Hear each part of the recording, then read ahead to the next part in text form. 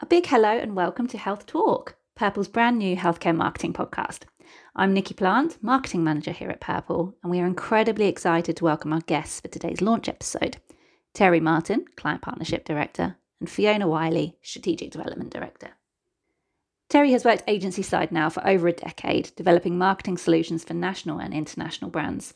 She has a proven track record in leading and growing a variety of key brand relationships across both pharmaceutical and consumer markets, focusing on effective client agency partnerships and managing and developing agency teams.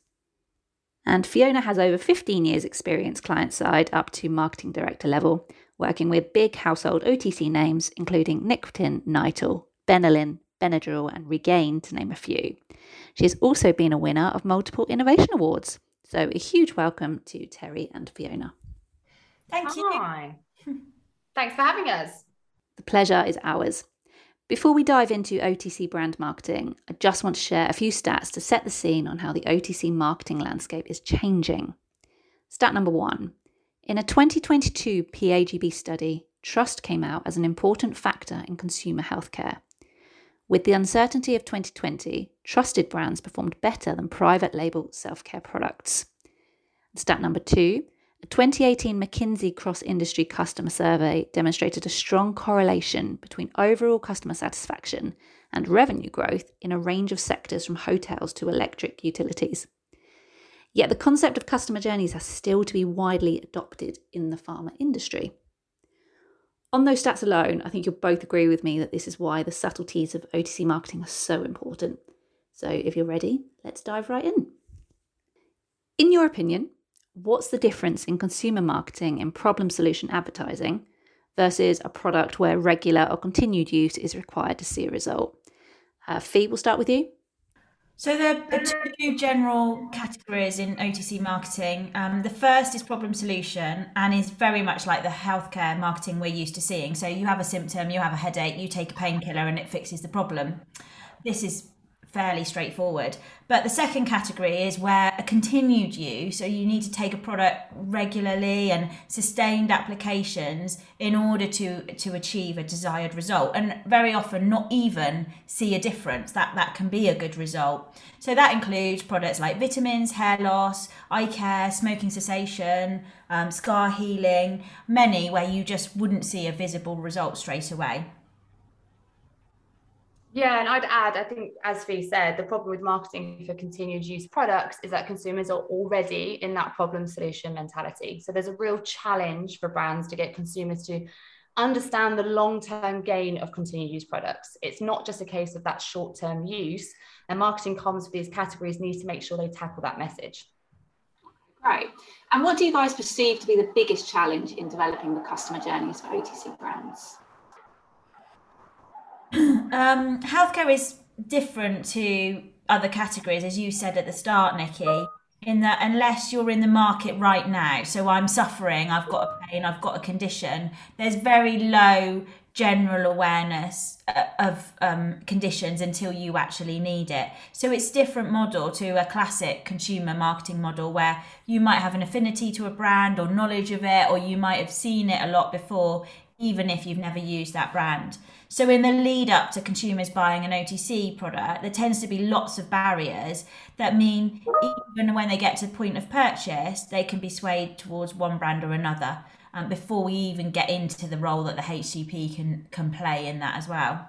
Yeah, exactly. So that customer journey needs to address all of these barriers along the way. So be that price or efficacy, we require really clear communication around how that product should be used and how long it should be used for, to ensure that customers don't become disillusioned and stop using it before they should. So what's more important? Is it the clinical evidence or a consumer's emotional needs? I think that focusing too narrowly on the clinical value often leads to companies neglecting that powerful driver of a launch success. So do consumers actually want or need the product in their life? And at Purple, we're passionate about combining that clinical evidence with impactful creative to make something that really stands out in the consumer's minds. And we think that's what makes a powerful OTC campaign really work. Yeah, I would agree with that. Even though clinical evidence has always been important and we say it's what sets brands apart in terms of getting those claims in the first place, it should never be at the cost of an emotional connection. And I'm a firm believer that, even if you can say your product's faster, more effective, make it actually mean something in their lives. So it's getting that balance, as Terry says, right, that's the crucial bit. Definitely. Leading nicely in, what role do you feel trust plays then in OTC products?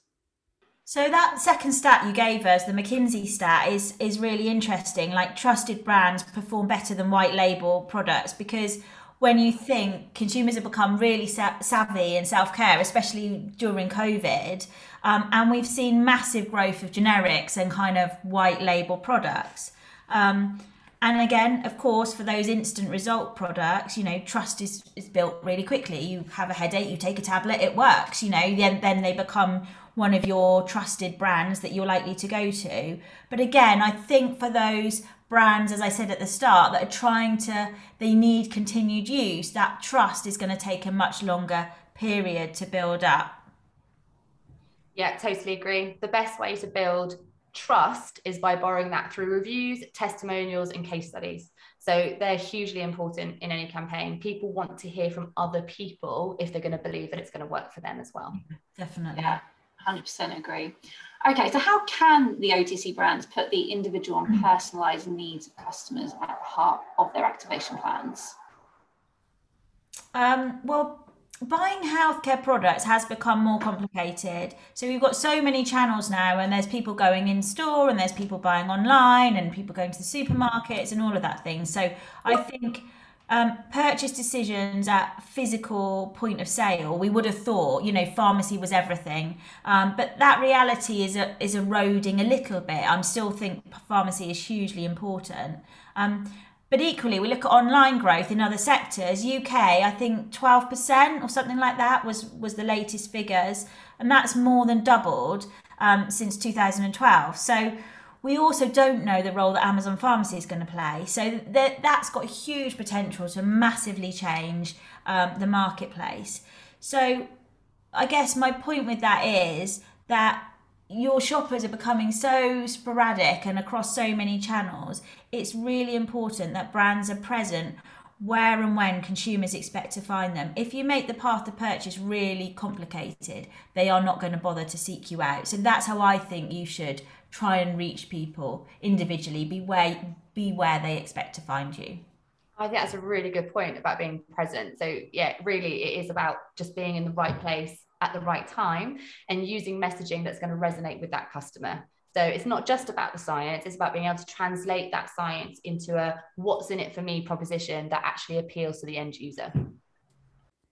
So how can OTC brands build affinity around their products to become the go-to in any purchase decision?